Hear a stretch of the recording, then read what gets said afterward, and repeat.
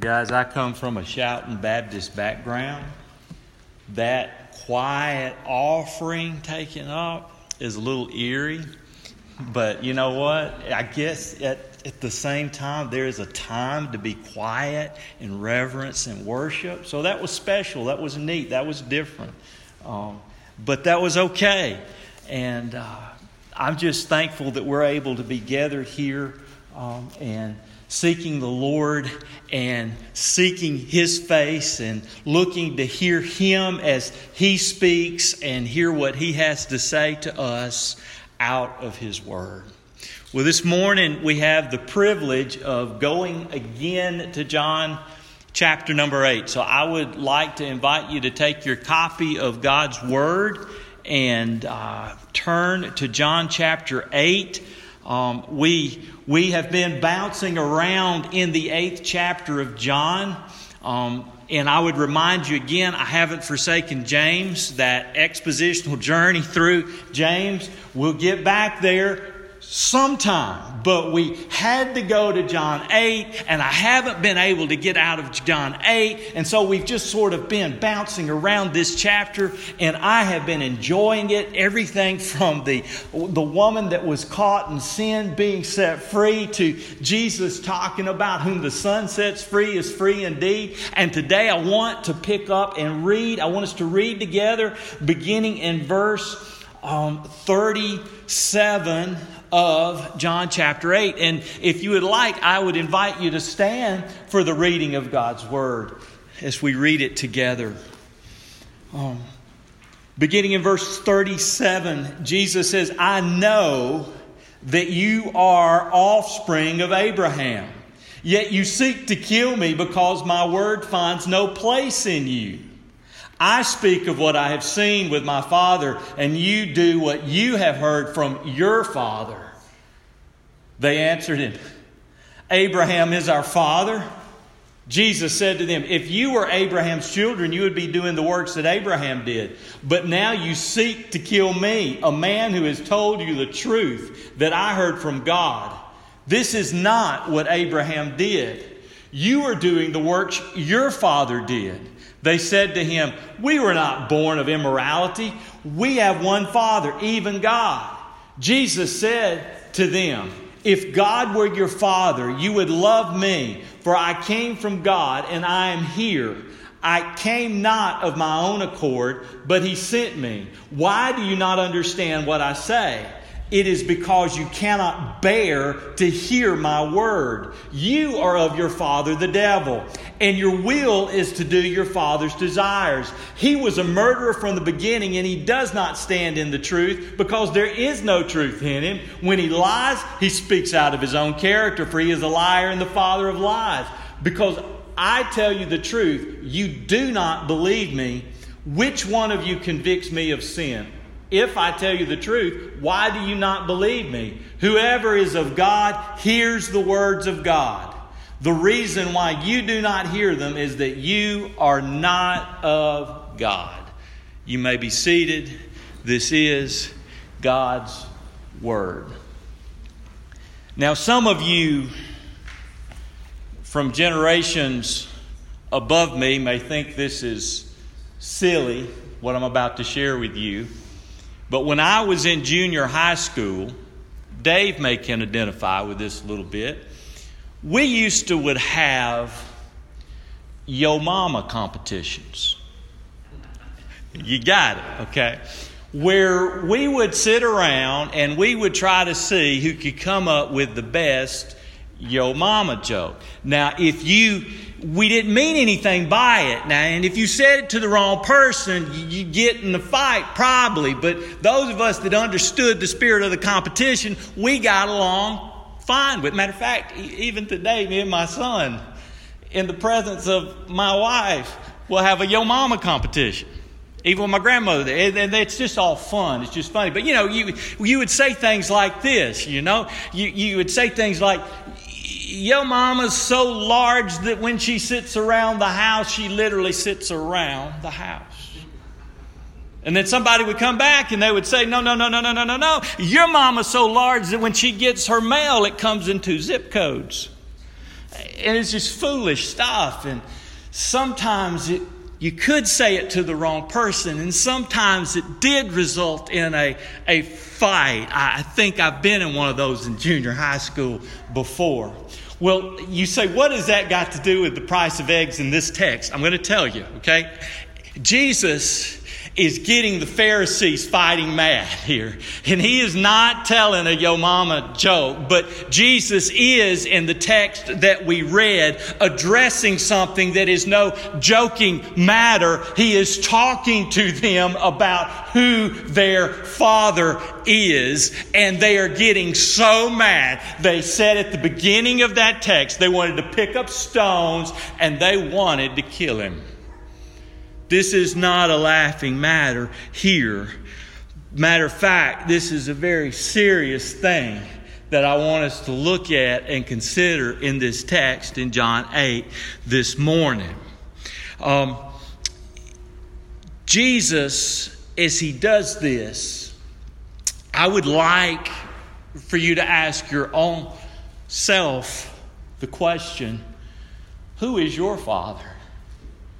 And when I ask that question, I'm not talking about your blood relative father. I'm talking about your spiritual father. Who is your Father? Who is that? Because there seems to be this assumption out there in the world today that everybody is God's child. You hear it said, we're all God's children. As a matter of fact, Daria Shafnit, the pastor of education and youth at Cross Creek Community Church, made this comment. Let me quote them. There are boxes people like to put us in because people are comfortable with labels. But when it comes down to it, we're all God's children, end quote. And I would, after that quote, say with a question mark, we're all God's children?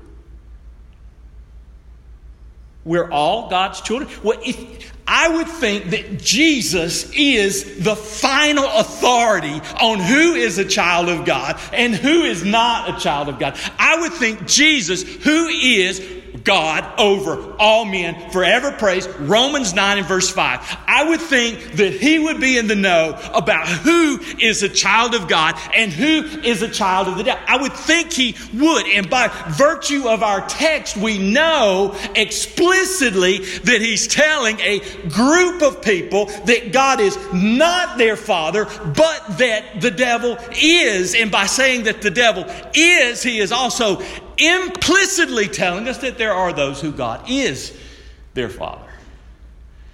So how do you know? And I would ask the question, who is your Father?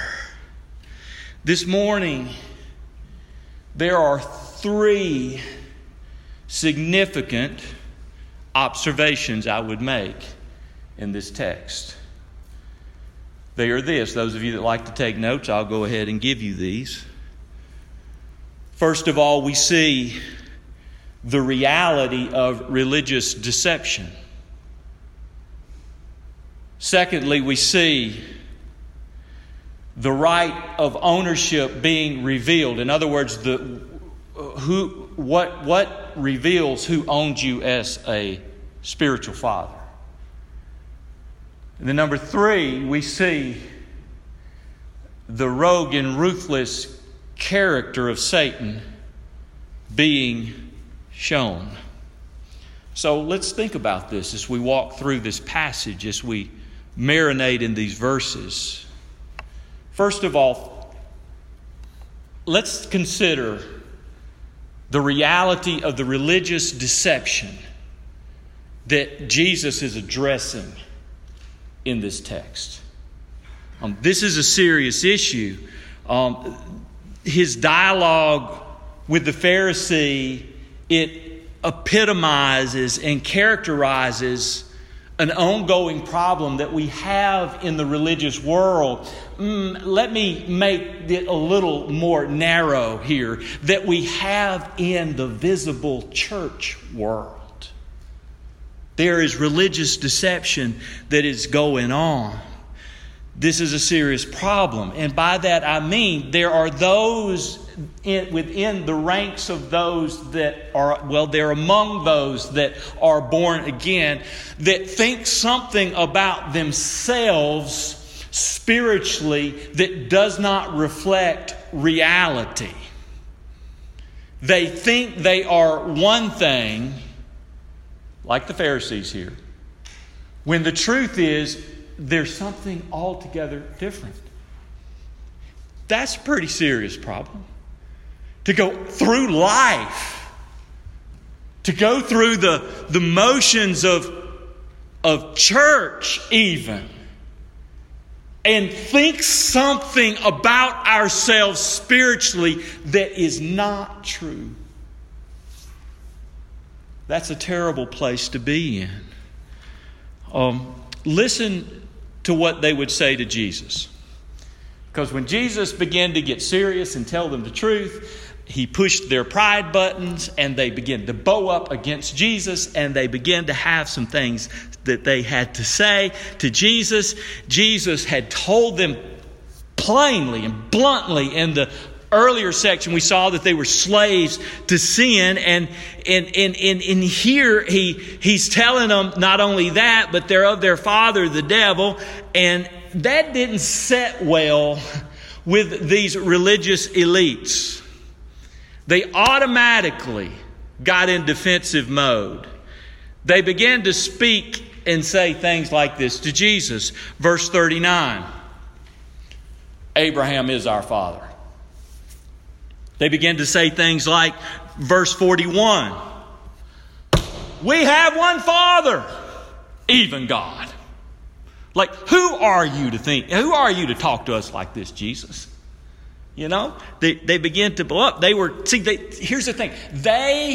Teachers of the law, teachers of the law of Moses, they thought, they were fully assured, they were fully convinced that they were okay. They thought that because they were genetic descendants of Abraham, that because they were in the bloodline of Abraham, because Abraham was an ancestor to them, because they were circumcised under the Abrahamic covenant, that they thought that surely they were okay with God. And so what would happen is that any time that someone would challenge their status with God, or anybody would begin to challenge the reality of whether or not they would dwell in the house of Yahweh forever, what they would do is they would take hold of their security blanket that they called Abraham. Because that's what Abraham was for them. Whenever they were alarmed, whenever they were shaken, they cuddled up with their Abraham throw, and they would tell themselves, I am okay with God. I am okay with God. I'm good. I'm okay with God. And they would rest in their Abraham security blanket. False security blanket. That's what they would do. That's how they were. That was not good that they would. You see, Jesus shattered the lie that they were holding on to. Jesus shattered the lie that they believed. Listen to what Jesus said in verse 44. I mean, here they are. Abraham's my father. We have one Father, God. And Jesus just looks at them. And He says in verse 44, you are of your father, the devil. Boom. You probably could have heard a pin drop, kind of like you can in here right now. They were shocked. I mean, they were already angry. But they're enraged, I guarantee you now. They are upset. They are angry beyond imagination.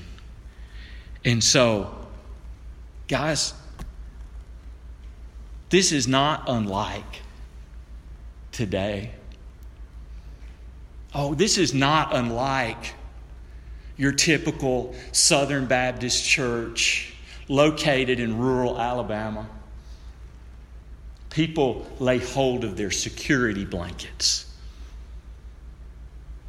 And they lay hold of their security blankets rather than laying hold of their security in Christ, or a security, or letting Christ be their security. They lay hold of these things that are added to and other than Christ, rather than Christ alone.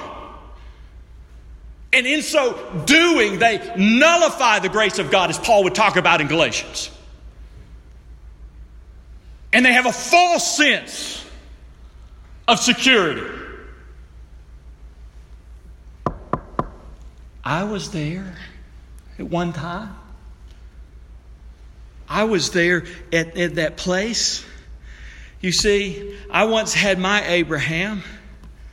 Surely God is my Father, because when I was 12, I recited a prayer for salvation. Surely, because I did that. Emphasis on I did that. Surely, God is my Father. I had no interest in Christ. I just wanted a ticket to heaven, and I didn't want to go to hell. But that was my security. That was because that's how we dumbed down the gospel. Pray this prayer. Note that that's not the gospel. Get into Scripture. See what the gospel is. The gospel is that the salvation that God provides is by grace alone, through faith alone, in Christ alone. And folks, that radically changes your life. That brings glory to God alone. And that, as I always tell you, is what the Scriptures teach alone. The gospel message is repent and believe the Lord Jesus Christ. It is not repeat this prayer after me. Now understand, there are those that legitimately get saved in that process, but there are multitudes that go through the process and think because they did something. They did something that they're okay. But folks, if your hope is in what you do and not in what Christ did, you're done. Be very careful. Be very careful. Okay. Now, so we're looking at this text, moving from the religious deception that drips through this text, we then see the revealing of the right of ownership. The dialogue that Jesus is having here gets quite pointed. Listen to what he says. I will highlight some things for you. In verse 39, he says that if you were Abraham's children, you would be doing the works that Abraham did. Verse 41, you're doing the works your father did. Verse 38, you do what you have heard from your father. And of course, he's already told him your father is, the devil. What Jesus is doing is he is exposing the fallacy of their outward profession. He reveals info into knowing who rightly owns you, how to know who your father is. How do you know? How do you know if a person's a child of God or a child of the devil? Surely, I'm speaking facetiously, surely they wear black clothes and have black lipstick and have black fingernails, and it's got to be the Gothic people. And, guess what? Not necessarily. Not necessarily at all. I did, however, one occasion when I was student pastor at Crestline Baptist Church down in Tuscaloosa, we would have an awful lot of people that would come to our Wednesday night youth service. And on one occasion, there was a guy who came in. He had long, dark hair. fingernails. In my mind, I'm picturing him in a trench coat, but I know if he wore a trench coat, I probably would have gone the other direction. But that's just the way my mind is remembering that. But I asked the young man who was wearing a Baphomet, and that is the five-pointed star encircled, and that is a satanic symbol the way he was using it. And I'm not saying that if you look on your map and you see that's the symbol for a state capital, that makes it satanic. That's not what I'm saying. That's how he used it. And he would always making giving the 666 symbols the whole time I was teaching and all this stuff. And anyway, but when I asked him, I said, "So, what's your name?" You know what his response was? In a very monotone sound, he said, "I'm Jesus." Now, most folks would just go off the wall. No, you just embrace him where he is. I loved him and I shared the gospel and I kept right on going. You can't let stuff like that freak you out. Now, okay, there's an example where there's somebody like that, probably he's a child of the devil. But that, not everybody that looks like that is necessarily a child of the devil. Some of them folks have been saved. How do you know? You see, some of the devil's children, matter of fact, most don't look like that. Most don't look like that. A lot of them wear ties and coats on Sunday mornings. You say, "Oh, now you've stopped preaching, you've gone to meddling." They usually appear pretty good on the outside. On another occasion, I was at a Sunday school class. It was at the same church, Crestline. I said, "Guys, I want you to draw me your best picture of the devil." Well, you had some pretty good artists in there that came up with some pretty good looking stuff with the horns and the pitchforks and the flames and the fire. And that may be how the devil is in his heart. But I looked at all these wonderful pictures and I said, "Guys, this is not the picture the Bible paints for us." When you go to 2 Corinthians and you read the words of the Apostle Paul, you see that he says that Satan disguises himself as an angel of light, that his servants disguise themselves as servants of righteousness, that they look good on the outside. Guys, these Pharisees were the paragons of moral virtue. They looked good on the outside. They were church going. Well, it wasn't church, but they would go together for Jewish worship. They would go to the synagogue. They were synagogue going folks. They acknowledged outwardly Christ. Not Christ, but God. They were still talk about a Christ to come, but they rejected Christ when he came. Wow. Well, what proof of ownership is there, though? If a lot of the devil's children look good on the outside, how do you know? What proof is there? Well, Jesus gives us some little things that exposes and differentiates between children of God and the children of the devil here. First of all, I give you these things for children of the devil. First of all, concerning the Pharisees, God's word, verse 37, it finds no place in them. The last part of verse 37 says, "Because my word has no place in you." And that word there that has no place, that's really one term. It's choral in the Greek, and it means to make an advance. In other words, or to make progress in. It literally means to depart from somewhere and go to another place. And he's saying, my word is not taking you from where you are to where you're not. My word is not progressing in you. You're not advancing in faith. You're static. You're staying where you are. He's saying my word is not helping you do that. So you see, it's not, my word's not making advances in you. See, it makes no progress. Now you say, why is that important? Well, if you go back to verse 30 and verse 31, we see in verse 30 that it says this. It says, many believed. Many believed. I would even suggest to you that there were certain Pharisees that believed. Now, I know of one Pharisee that believed and he was born again. His name was Nicodemus. But Going back here, he says, many believed. And then watching verse 31, it says, then Jesus said to those Jews who believed on him. Listen, what Jesus is doing, he's not so much concerned with your outward profession. He goes on, he says, to those Jews that believed in him, what does he say? He says, if you what? If you continue in my word, then you are truly my disciples. So he makes a clear declaration there. In other words, if that belief is truly a belief that takes root in the fertile soil of the heart, that it comes forth and it produces fruit and it continues to grow and grow into the image of Christ that you will not achieve until you see him as he is, ultimately, finally, in final salvation and perfection at our glorification, what the Bible calls glorification. But these guys are not experiencing that. They're not experiencing that at all.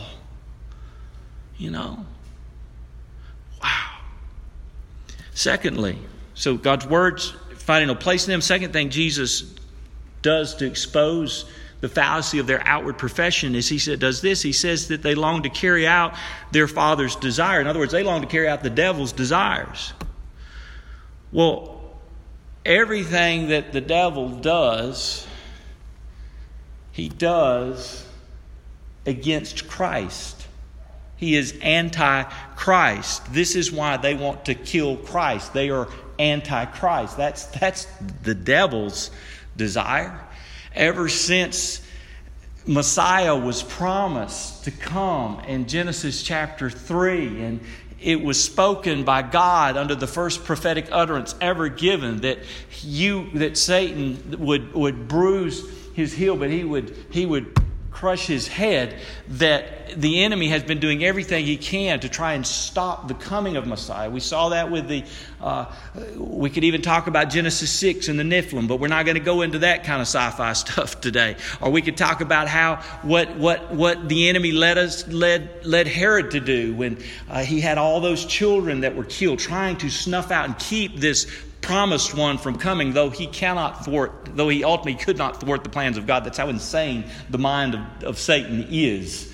But the point is that the spirit of the devil always wants to snuff out the name of Christ, whether they come in the form of an atheist or whether they come in the form of the chief deacon. It doesn't matter. That's the primary objective of a satanic spirit. It does not love, nor like, nor care, nor want Christ to be exalted at all. That's why they wanted to kill him and silence his voice of truth. Thirdly, what do? Well, he told us in the passage, the pericope up above this that we were in a few weeks ago, that they were slaves to sin. You see, what they do is they practice sin. And if you read in your Bibles, for example, in 1 John chapter number 3, we read these words in verse 10. It says, by this, and this is John. This is the same John that is writing John's gospel. Okay, this is John the beloved. This is not John the Baptist. But he goes on and he says, by this, in verse 10, it is evident who are the children of God and who are the children of the devil. Whoever does not practice righteousness is not of God, nor is the one who does not love his brother. So here's the key. He's talking about, in other words, the defining character is not saying you're perfectly righteous, but because you have been declared by the righteousness of who Christ is, you should now, the trajectory of your life is trying to work out that righteousness in your life. Now, you're going to struggle with sin. You're going to struggle. That's the key. It's a struggle. You're going to be fighting against sin. You're going to be dealing with things. You're trying to address the issues in your life because we all have issues. You hear me? We all have issues. Every one of us have issues. We've got to work on those, and we fight those, and we deal with those. But that's that's it. They do not. They have embraced it. They have no concern about dealing with the issues inside of them. They have made peace with them. They are content with them. They're okay with them. And that is a telltale sign of being unregenerate, not born again. Now, not so the children of God. All those things I told you are opposite in the children of God. And what they would be doing is that they would be, what would Abraham's offspring do? They'd be doing what Abraham did. What did Abraham do? What did Abraham do? I tell you what Abraham did. You go back to Genesis chapter 15 when it was told and promised the coming of the Messiah. He looked and he longed to see it come. He longed for this Messiah. There was a love for him. For him there had to be a love. Verse 42 tells me that there was a love for the Christ, though Abraham had not yet seen him, because Jesus told the Pharisees, y'all don't love me. And there would have been this love there. And so there is a love for Christ with the children of God. They would be practicing, as I've already mentioned, they would be practicing the righteousness they have been made. Chapter 3 of 1 John, where I read to you verse 10, verse 7 says this, little children, do not let anyone deceive you. Whoever practices righteousness is righteous as he is righteous. And he goes on, he says, and the third thing I would tell you this, he talked about how they couldn't hear him. Now, it's not that they couldn't hear him audibly, because when we talk about hearing God, some of you are waiting to hear an audible voice for God. God has spoken in his word. God had spoken in the Old Testament scriptures that those Pharisees had spent their lives studying and memorizing, yet they didn't hear God's voice in the scriptures, because Jesus tells them that those scriptures you guys have studied testify to me. Okay? God's voice always leads you to Christ. Okay? It always leads you to Christ. It points you to Christ. It draws you to Christ. And Christ and who Christ is. God come in human flesh to bear the sins of those that will look and turn, repent, and trust in him. Bear that wrath. Be their propitiation. To use the language of Scripture.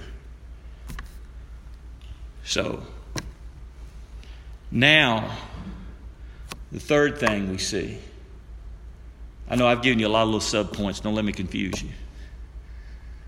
But the third main thing we see that just him highlighting the ruthless character of Satan, the rogue character of Satan. Listen to verse 44 again. He says he was a murderer from the beginning and does not stand in the truth because there is no truth in him. When he lies, he speaks out of his own character, for he is a liar and the father of lies. The devil is a dad that lies. That's what he does. He lies to his children about who they are, what they are, and where they will spend eternity.